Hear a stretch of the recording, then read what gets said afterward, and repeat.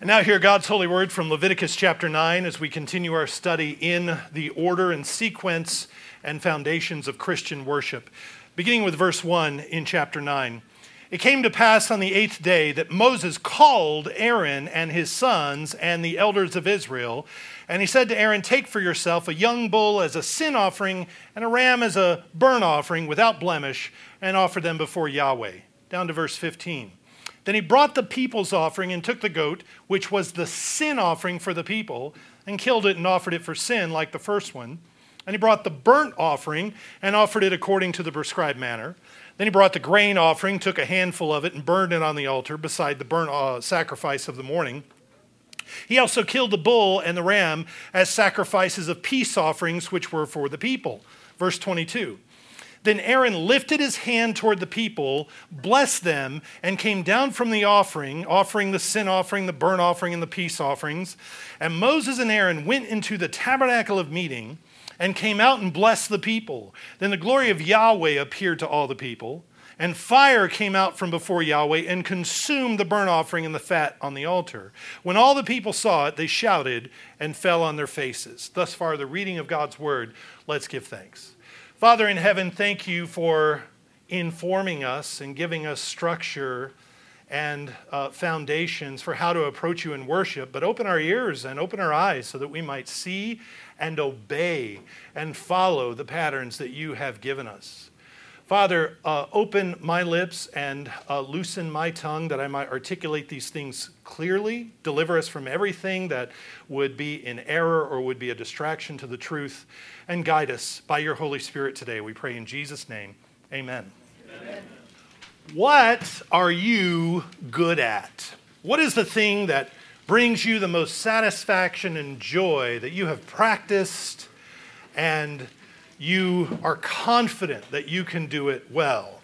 Whether it has something to do with your occupation, there's a part of your job that you just really love doing and it brings you satisfaction and joy to do it, or whether it's your golf swing or your backhand in tennis, or whether it's gardening or sewing or playing a musical instrument, whatever it is that you do well, whatever it is that brings you joy, I'm confident, and I can't think of a single exception to this rule, I'm confident that that is a skill that you mastered only because there were certain things you did over and over and over in a specific order.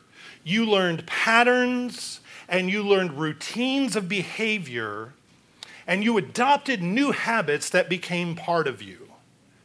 And now performing these things and performing them well is a matter of repeating the good habits that you learned.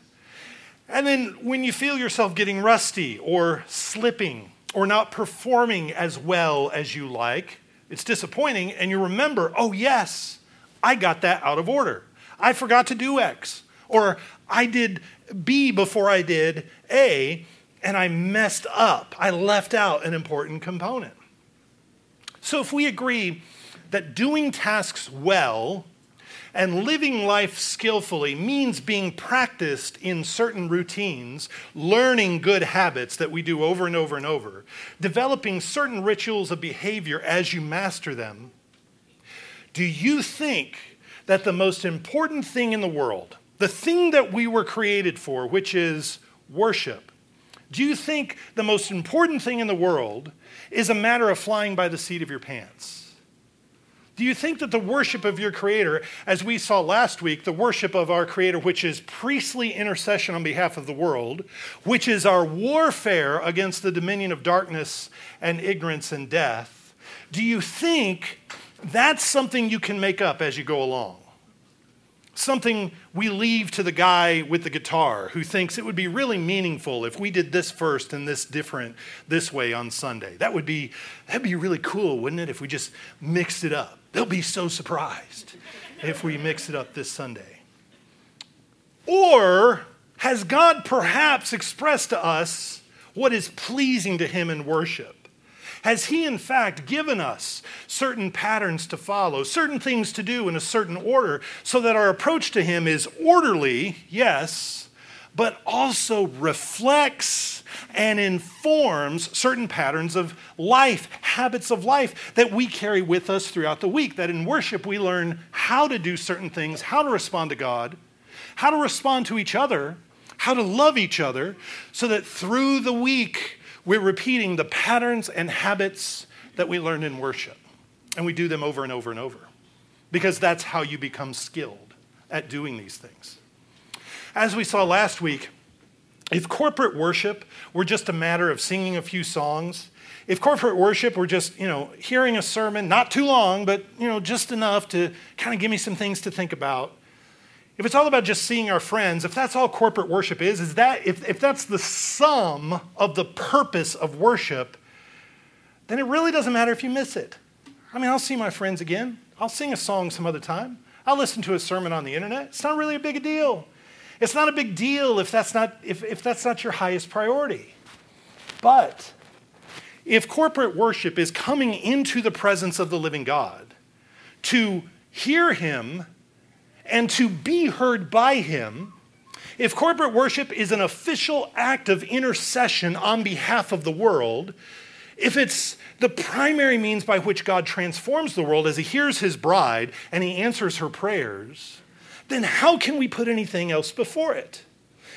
We observed last week how the Apostle Peter said that we are priests in the way that the nation of Israel were priests.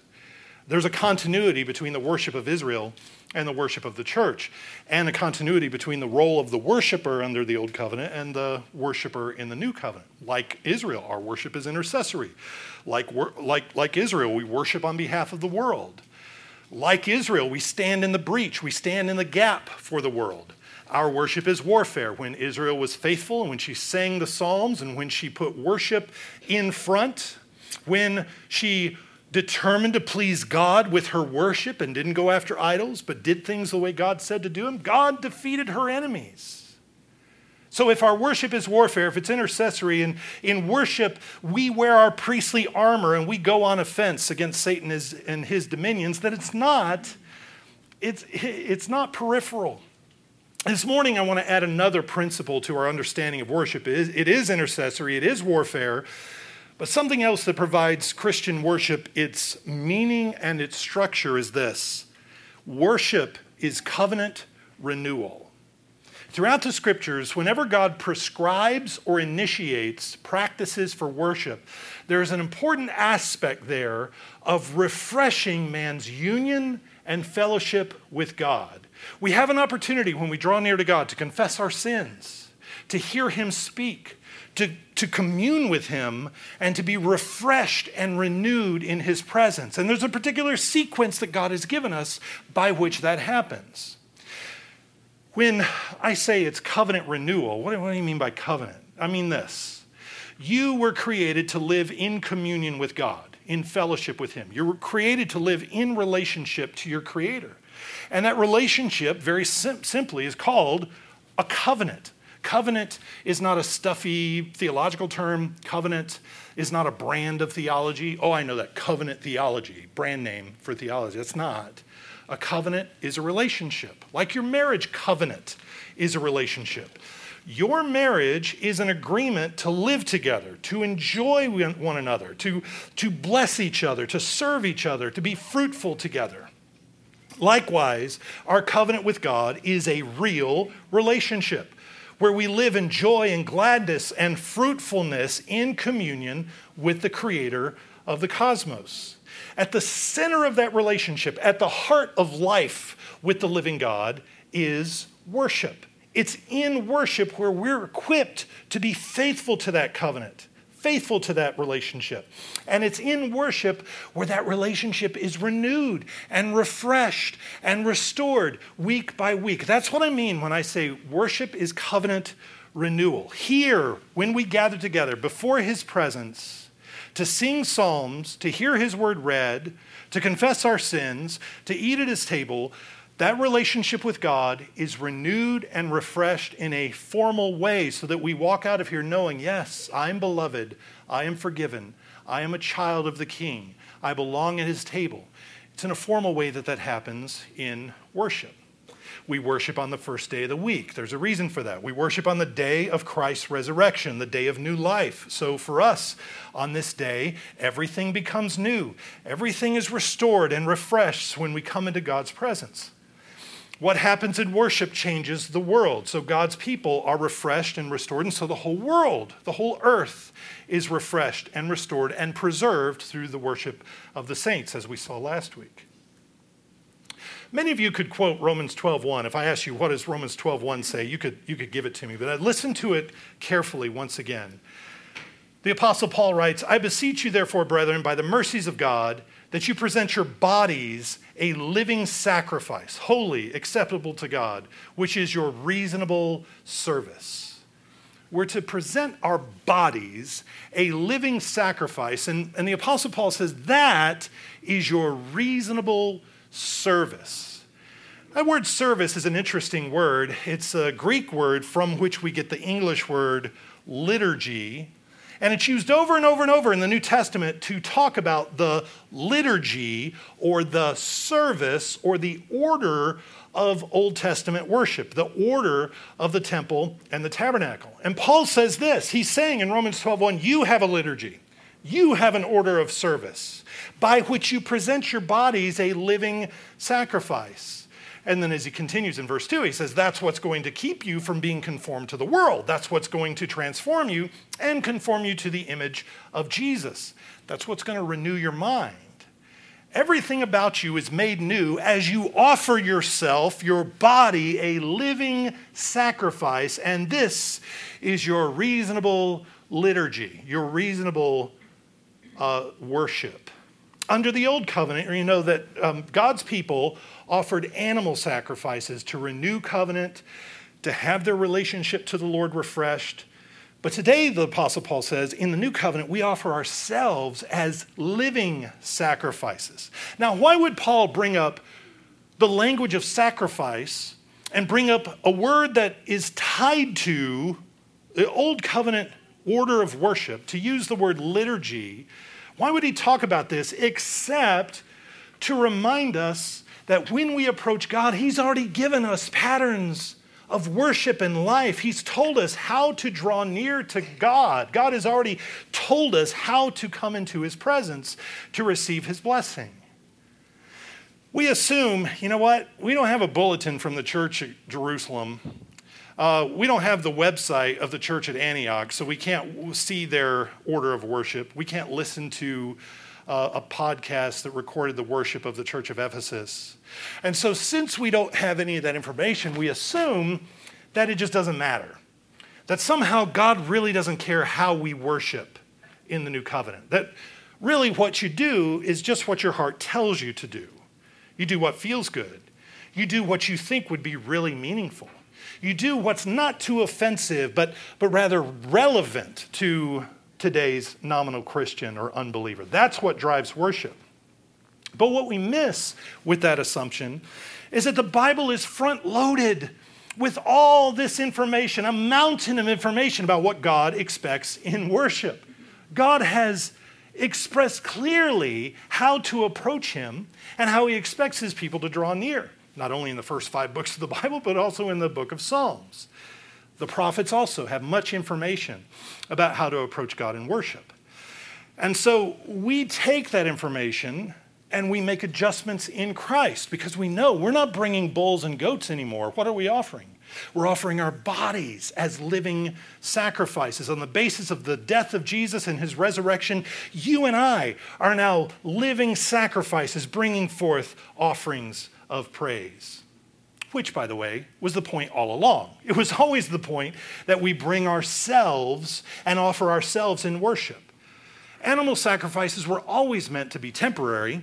They were always meant to be substitutionary. The animal is a substitute for the worshiper.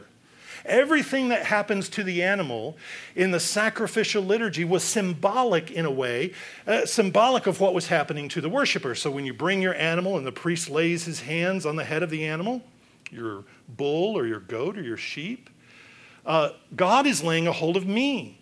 And as the priest washes the animal with water, I am being washed, I am being cleansed. And as the animal is cut up and laid on the altar, I am being cut up, I am being rearranged by God's word, and I'm being put back together in a new way. So everything that's happening to the animal is really showing what God is doing for you and with you. What God always desired was not the flesh of animals. That was never the point. What he wanted was you. What he wanted was the worshiper. The animal represents you, and when you obey and when you bring animals to sacrifice in the Old Covenant, you're bringing yourself. And that's what he wants. He wants people who humble themselves and confess their sins and give thanks and obey him with these sacrifices. David knew this when he wrote Psalm 51. Remember what he says? David says, "You do not desire sacrifice, or else I would give it. You do not delight in burnt offering." The sacrifices of God are what? A broken spirit, a broken and contrite heart. These, O God, you will not despise. And that's always been the case. That's what God is after. That's what God is asking for when he asks Israel to bring forth the animals. He's wanting you to come. That's the sacrifice he's always desired. He wants you. That's the sacrifice he got from Abel. That's not the sacrifice he got from Cain, as you'll remember. So knowing this, we can understand that if God calls us to bring ourselves as living sacrifices, and we ask how do we bring ourselves as living sacrifices? We'll stop and think. How does he want you to bring any sacrifice? Has he told us how he wants to be approached in worship? Well, why don't we look at what he expected of Israel? What did he want from Israel? And now we make adjustments knowing because of Jesus' perfect and final work as the Lamb, we are now offering ourselves as living sacrifices who offer glorified offerings of praise and thanksgiving.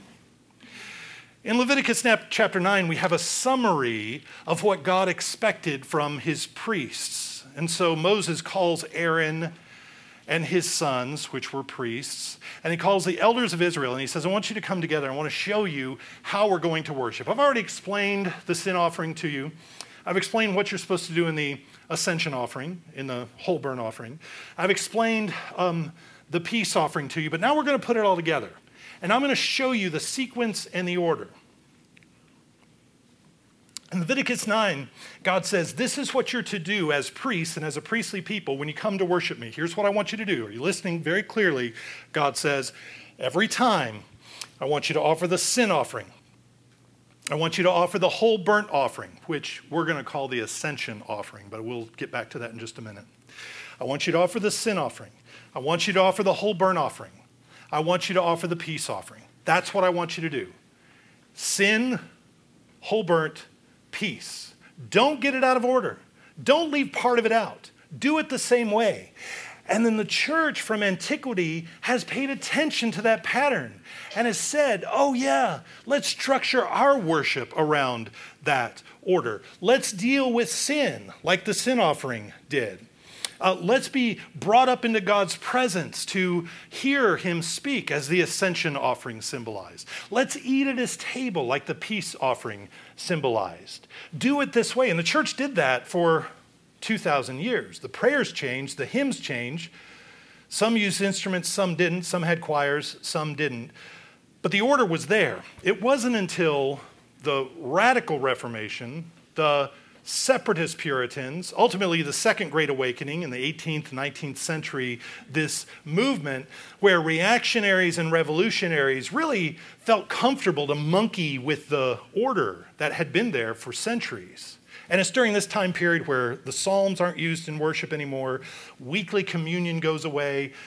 That's where the altar call becomes now an important part of worship. Instead of confessing our sins at the beginning, we're emotionally manipulated to confess our sins at the end in an individual way rather than a corporate way. Lots of gospel songs come up and start getting written where these gospel songs are not directing praise to God, but these gospel songs are directed to the unbeliever. They talk about the Christian experience rather than the glories of God.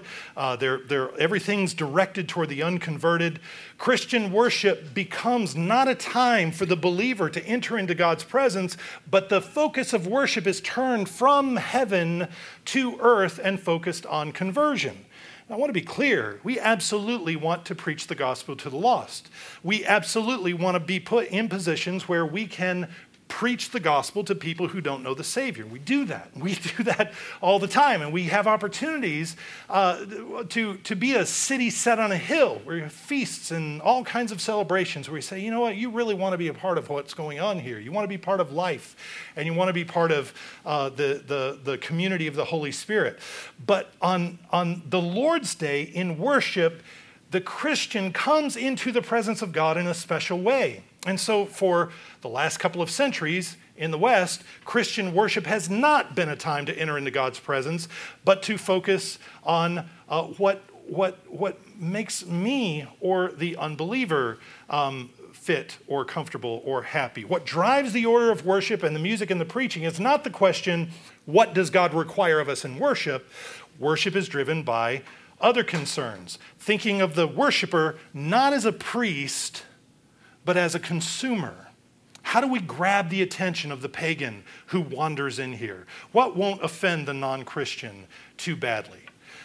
But what we are hoping to do, and the reason that I'm going through this series with you, is to demonstrate and to show to you that what we're hoping to do is to follow the same pattern that God established for his people. When we are told to bring ourselves as living sacrifices, God has shown us what it means to bring a sacrifice. He's shown us the order and the sequence and the rationale for bringing the sacrifice in a certain way. So we endeavor to do things the same way that they did. We don't do what we do because we just want to be weird or countercultural. That's just a side effect. It happens anyway, and that's okay. But in fact, we're rejecting the novelties of the past 200 years, and we're worshiping the way the Christians have around the world for centuries. And in fact, often someone will come worship with us, and they'll say, you know, that feels a lot like when I was growing up, I went to my grandmother's Lutheran church, or when I was very young, we were Episcopals or Methodists or Orthodox or German Reformed or something of that nature. And the order is there. The order is the same. They've forgotten in most branches of the church where we got it, but the order is still there. The order is the same across the board. So we're not trying to be historical reenactors of some ancient liturgy. We do this because we believe this is what is most pleasing to God. We're not free to worship God any way we please. God is the one who tells us how to come into his presence. So let's spend the next few minutes looking at what God commanded his priests in Leviticus chapter 9 when he summarizes how they're to come into his presence and what they're supposed to do there. He gave them a structure. 3 sacrifices were ordinarily offered. There were other days where there were other special offerings and things, just like we have special services for special days, but this is the ordinary liturgy. It begins with a call to worship. Moses called Aaron and his sons and the elders of Israel. That's what begins things. That's what kicks everything off. In verse 7, Moses said to Aaron, "Go to the altar, offer your sin offering and your burnt offering, and make atonement for yourself and for the people. Offer the offering of the people and make atonement for them as Yahweh commanded." That's the first thing. We're summoned. We're brought into God's presence. Come to the altar. Come to the sanctuary. That's the first thing, a call. And at the end, Aaron lifts up his hands and blesses them in verse 22. Then Aaron lifted up his hand toward the people, blessed them, and came down from offering the sin offering, the burnt offering, and the peace offering. So we have a call to worship, and we end with a benediction. We end with a blessing. And in between, we have this sequence that we're to follow in Israel. And it's a sequence that we are informed by and we're shaped by as well. The order is important.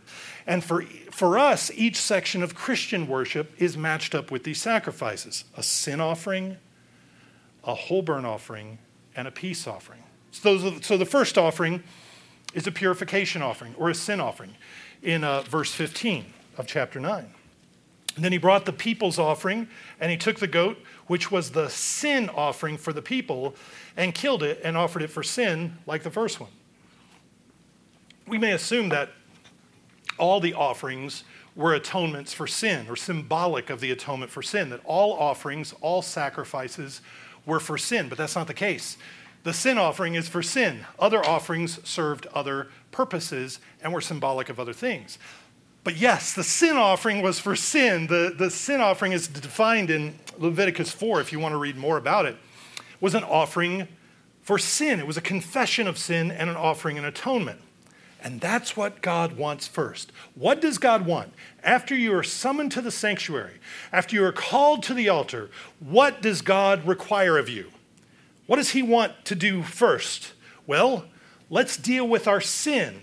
Christian worship always begins with a confession of sin.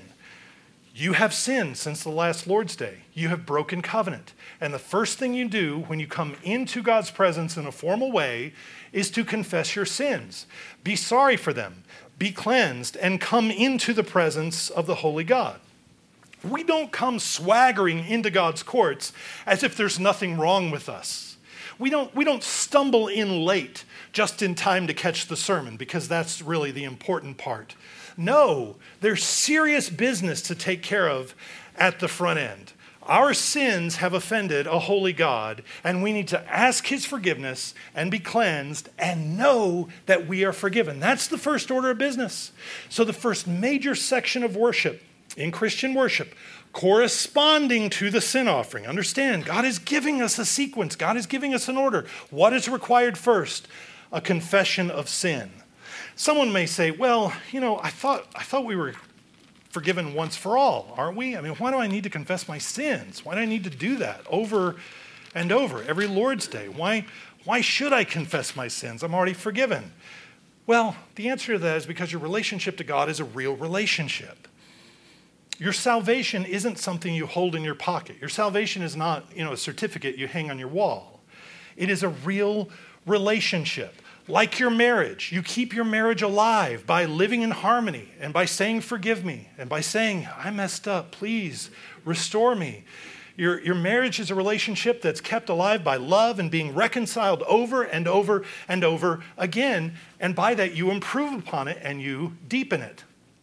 John, as you know, the Apostle John wrote in his first epistle, he said, if we say we have no sin, we deceive ourselves and the truth is not in us. If we confess our sins, he is faithful and just to forgive us our sins and to cleanse us from all unrighteousness. If we say that we have not sinned, we make him a liar and his word is not in us. Is John writing to believers or unbelievers? Is he writing to the church? He is. Absolutely. He's writing to the church and he's saying, you have to confess your sins. Yes, the Lord has forgiven all of your sins. He's washed you and made you clean. But you have continued in your sins. You have broken covenant.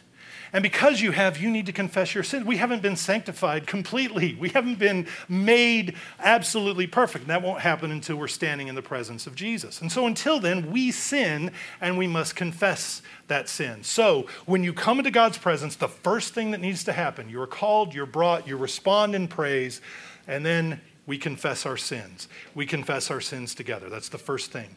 What's the second offering? What happens next after the sin offering? Well, the second offering in most of your Bibles is translated burnt offering. The word, it's called the burnt offering because the description of it is that the animal is completely consumed by the fire in this offering. Not so in other offerings, but in this offering, the entire animal is consumed, and so it's often called the burnt offering or the whole burnt offering. But in the original language, there's a little word there that means going up. It's the going up offering or the ascension offering. And what that's referring to is the fact that the smoke of the animal rises up and it's incorporated into the glory cloud of God that rests over the tabernacle.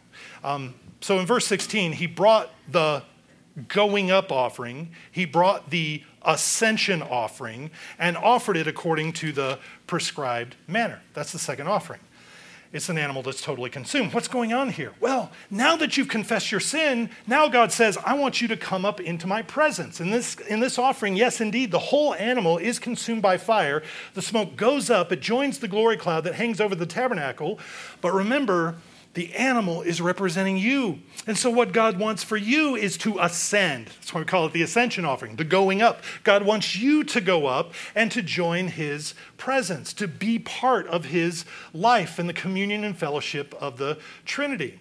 In the same way, we confess our sins and then we ascend into the heavenlies. We recognize this when I say, lift up your hearts. And you say, we lift them up to the Lord. And then we sing the song that the angels sing, holy, holy, holy, the song that the angels sing in Isaiah when Isaiah goes into God's courts. The song that the angels sing in Revelation when John goes into God's courts. We're recognizing that we are ascending in the Spirit into God's presence to hear him and to be heard by him. We're going into, by the Spirit, we're not leaving our seats. We don't need a trap door on the roof, to kind of fly up there. We're ascending in the Spirit. We're worshiping in the Spirit, and we're joining the worship of all the saints and all the angels. The fire that burns up the animal in the whole burnt offering, the fire is not a picture of judgment, but it's a picture of the fire of the Holy Spirit, the fire that purifies and transforms and glorifies. Burning something is transforming it into smoke. And so as we offer our bodies as a going up offering, as an ascension offering, we are being glorified. We are being taken up as the Spirit transforms you by worship and makes you an acceptable sacrifice. And just as the animal and the smoke of the animal was accepted into the glory cloud, so are you. This is always on the basis of Jesus' work. It's not because of who we are. It's not because of what we've done. We are united to Jesus and his sacrifice, so we are privileged to go into God's presence. Now, there's another dimension of this. Not only is the smoke of the animal incorporated into the glory cloud, but also in this offering, the animal was cut up and arranged on the altar in a certain way. And it was cut up using the priest's knife or the priest's sword. And there's a reference to this in Hebrews. You know it. The word of God is quick and powerful and sharper than any two-edged sword, piercing even to the dividing asunder of soul and spirit and of the joints and marrow. Did you ever stop and think, why is he talking about joints and marrow? He's talking about spiritual things, right? No, he's talking about sacrificial things. Well, he is talking about spiritual things, but he's also talking about sacrificial things. And is a discerner of the thoughts and intents of the heart. This priest's sword cut up the joints and the marrow of the animal. And so God's sword cuts us up, his word, God's sword, the word, cuts us up in the ascension part of the service. That's what we're doing now. We're hearing God's word. So we ascend into God's presence to hear his word read, to have our lives taken apart and put back together by God's word. Now, a parenthesis or a footnote is that together with the ascension offering, you slide on top of that a grain offering in verse 17. Then he brought the grain offering, took a handful of it, and burned it on the altar besides the burnt sacrifice of the morning. This is something you add to the ascension offering. You add a grain offering. What is this? Well, it's not raw grain, as you read in other places. This is an offering where you grind up the grain, you pour oil on it. Sometimes it was baked, but you always do something to it. You always work on it in some way. And as this offering goes up with the ascension offering, this signifies that God accepts you and your works in Jesus. God accepts you and your labor. So in response to the word, in Christian worship, we add a tribute offering, which is the offertory. This is where we bring the works of our hands and we say all of our work, everything we have, Lord, is for you. We bring our gifts, the fruit of our labor, because you have enabled us to work and bear fruit, and we're going to give you a portion of that back because we haven't forgotten who we belong to. So if you're tracking so far, God told Israel to bring a sin offering. We confess our sins. God told Israel to bring an ascension offering, a going up offering, where the animal is cut up and arranged on the altar, and the smoke of the animal is caught up into God's glory cloud. So we see in our worship, we ascend in the Spirit into God's presence. The Word of God cuts us up, rearranges our life, puts us back together. The Word of God, which is like sharper than any two-edged sword. And then on top of that offering, we add our tribute offering. Our response to the Word is the offering, the tribute offering. And then the third offering and the final offering that God told his people to offer is the peace offering. Verse 18. He also killed the bull and the ram as sacrifices of peace offerings, which were for the people. In what way are they for the people? Well, this is the one you get to eat together. So this is the barbecue part of the worship service. This is where you put the animal on the altar and you get to eat. The Lord eats and consumes the smoke. A part of it goes to the priest, and he eats it, and the worshiper eats. Everyone is eating. Everyone is communing, the whole family together. Aaron takes the breasts and the thigh and waves it before the Lord and says, Lord, you get the best part. And then everybody eats together. So in the last section of our liturgy, we feast on the sacrifice that was offered for us. What gives us life is the body of the one who was placed on the altar. We are eating the Lamb who died, who feeds us and nourishes us with his gifts. Eating a meal together is a way that a covenant was ratified in the ancient world. Moses and the elders of Israel went up Mount Sinai to eat together to ratify that covenant. If we all eat the same thing, that means we're one. We're eating the same bread. We're unified. We're in agreement. And our communion in Jesus is being united with him by the means of bread and wine. We eat the bread of life. We eat the bread of heaven, and we have peace with God as we drink the cup. So Old Covenant worship followed this order. Followed this order in the tabernacle and in the temple, and they were not to change it up, and they were not to deviate in any way. They were to offer the sin offering. They were to offer the ascension offering with the tribute. They were to offer the peace offering, which was communion. And so what are we doing? We're cleansed, we're consecrated by the word, and we have communion. We have our sins forgiven, we hear God speak, we eat and drink together in his presence. And the church picked up the rhythm of this order for centuries and followed it for centuries, even to this day. After God instructed Israel on how to do this, fire came out from the altar. Fire came out from the Lord, came out from the Ark of the Covenant, lit the altar. And then from then on, they couldn't bring their own fire. They weren't permitted to do things their own way in their own order. Where does the fire come from? Heaven. Where does it come from? I think it came from the ark. We'll confirm that later. I'm sorry for that. The fire comes from the presence of Yahweh and lights the altar. And then from then on, they're not to offer their own offerings in their own way, however they feel like it. They have to follow God's instructions.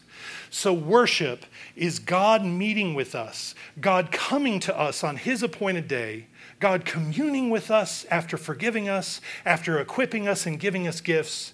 He eats with us and he fellowships with us and he restores us and restores our relationship. Worship always transforms us, and sometimes it transforms us in ways that we don't realize. And it happens without this tingly glow, and it happens without this giddy feeling. That's not always present, and that's not always the way it works. You are transformed when you're in God's presence, because God is working.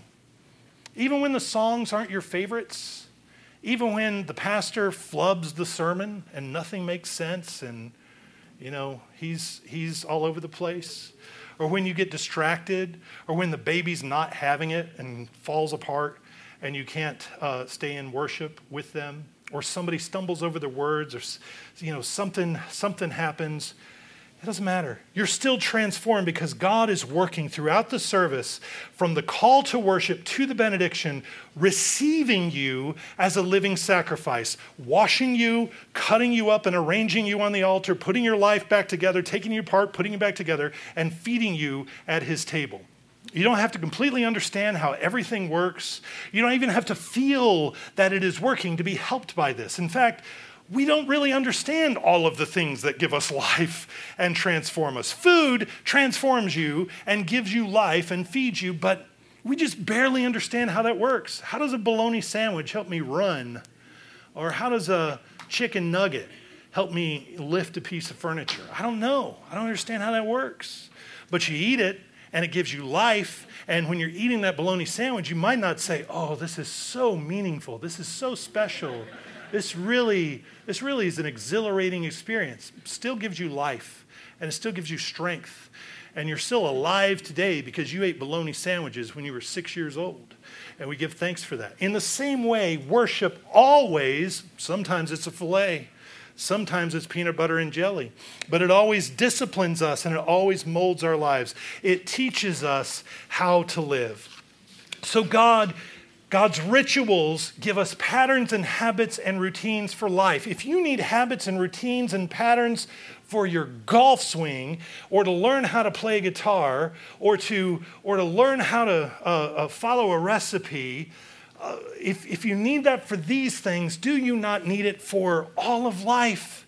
And God's habits and routines cultivate a true understanding of our relationship to Him, that our relationship is founded on grace. He is the one who initiates. He calls us. He pulls us into His presence. He pursues us. He speaks to us. We learn that God is holy and just, but that He's good and He loves to be with you. He wants your presence. He enjoys being with you and having you in His courts. He loves to forgive you. He's really glad to do it. We learn in worship that because of the work of Jesus Christ, confession and forgiveness is the easiest thing in the world. This is something that's very hard for young children to learn, that confessing your sin and asking for forgiveness seems like death. Seems like the end of the world. I can't say I'm sorry. I can't own up to my sins, and many adults as well. It's the hardest thing to do, but in worship we learn, no, this is who we are. We're the people who confess our sins, and we seek forgiveness because we need it. It's not painful. It's the happiest thing in the world. It's the easiest thing in the world. It's not tragic to confess your sins. It's blessed. What's painful is holding grudges and living in bitterness and breaking relationships and covenants. But in worship, every Lord's Day, we learn, hey, just admit what you did. Repent, and it's all forgiven.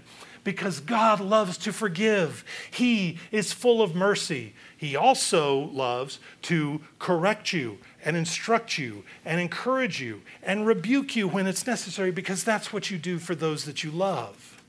We learn in worship that He loves to give you good gifts, that He loves to satisfy your mouth with good things, and that He's proud to call you His child. We learn that everything is a gift and we don't live to serve ourselves. Every step of the liturgy disciples us. We're called to worship so that we can call others to worship the living God. We are forgiven so that we learn how to forgive others. God teaches us by His word so that we understand how important it is to teach others, how transformational His word is, how vital it is to grow in wisdom and understanding. God feeds us so we can feed the nations. God pronounces a blessing on us so that we can go out into the world as anointed Christ-like people and transform the world. There's a Latin phrase, lex orandi, lex credendi. The law of worship is the law of life. How you worship dictates how you live. If my worship is chaotic and disorderly and emotionally manipulative, that's how I'm going to live my life. That's my world. That's how I'm going to live. How you worship dictates how you live. But if my worship is directed by things God has said and demonstrated, and if I understand that I don't really have the liberty or the latitude to monkey around with what God has given me, if God has shown me what pleases Him, I want to do what God says. Most importantly, I want to obey God when I'm in His presence in a formal way on the Lord's Day. So that I want to do that on the Lord's Day so that I can live the rest of the week, and so that my children can live taking Him seriously and knowing that He has spoken and it's our duty to obey. So we can live taking Him seriously and His word seriously, not led by our whims, not led by our desires, but by His commands. And so we endeavor to obey. And we pray that God continues to reform us and strengthen us in this. Now, let us pray. Father in heaven, we thank You for the patterns and the sequences that You've given us in Your word. And we pray that You would open our eyes to any blind spots that we have, that we would continue to be reformed by Your word, and that You would direct us and cause us to walk in Your paths. Father, guide us into truth. Deliver us where we're in error. We pray in Jesus' name. Amen.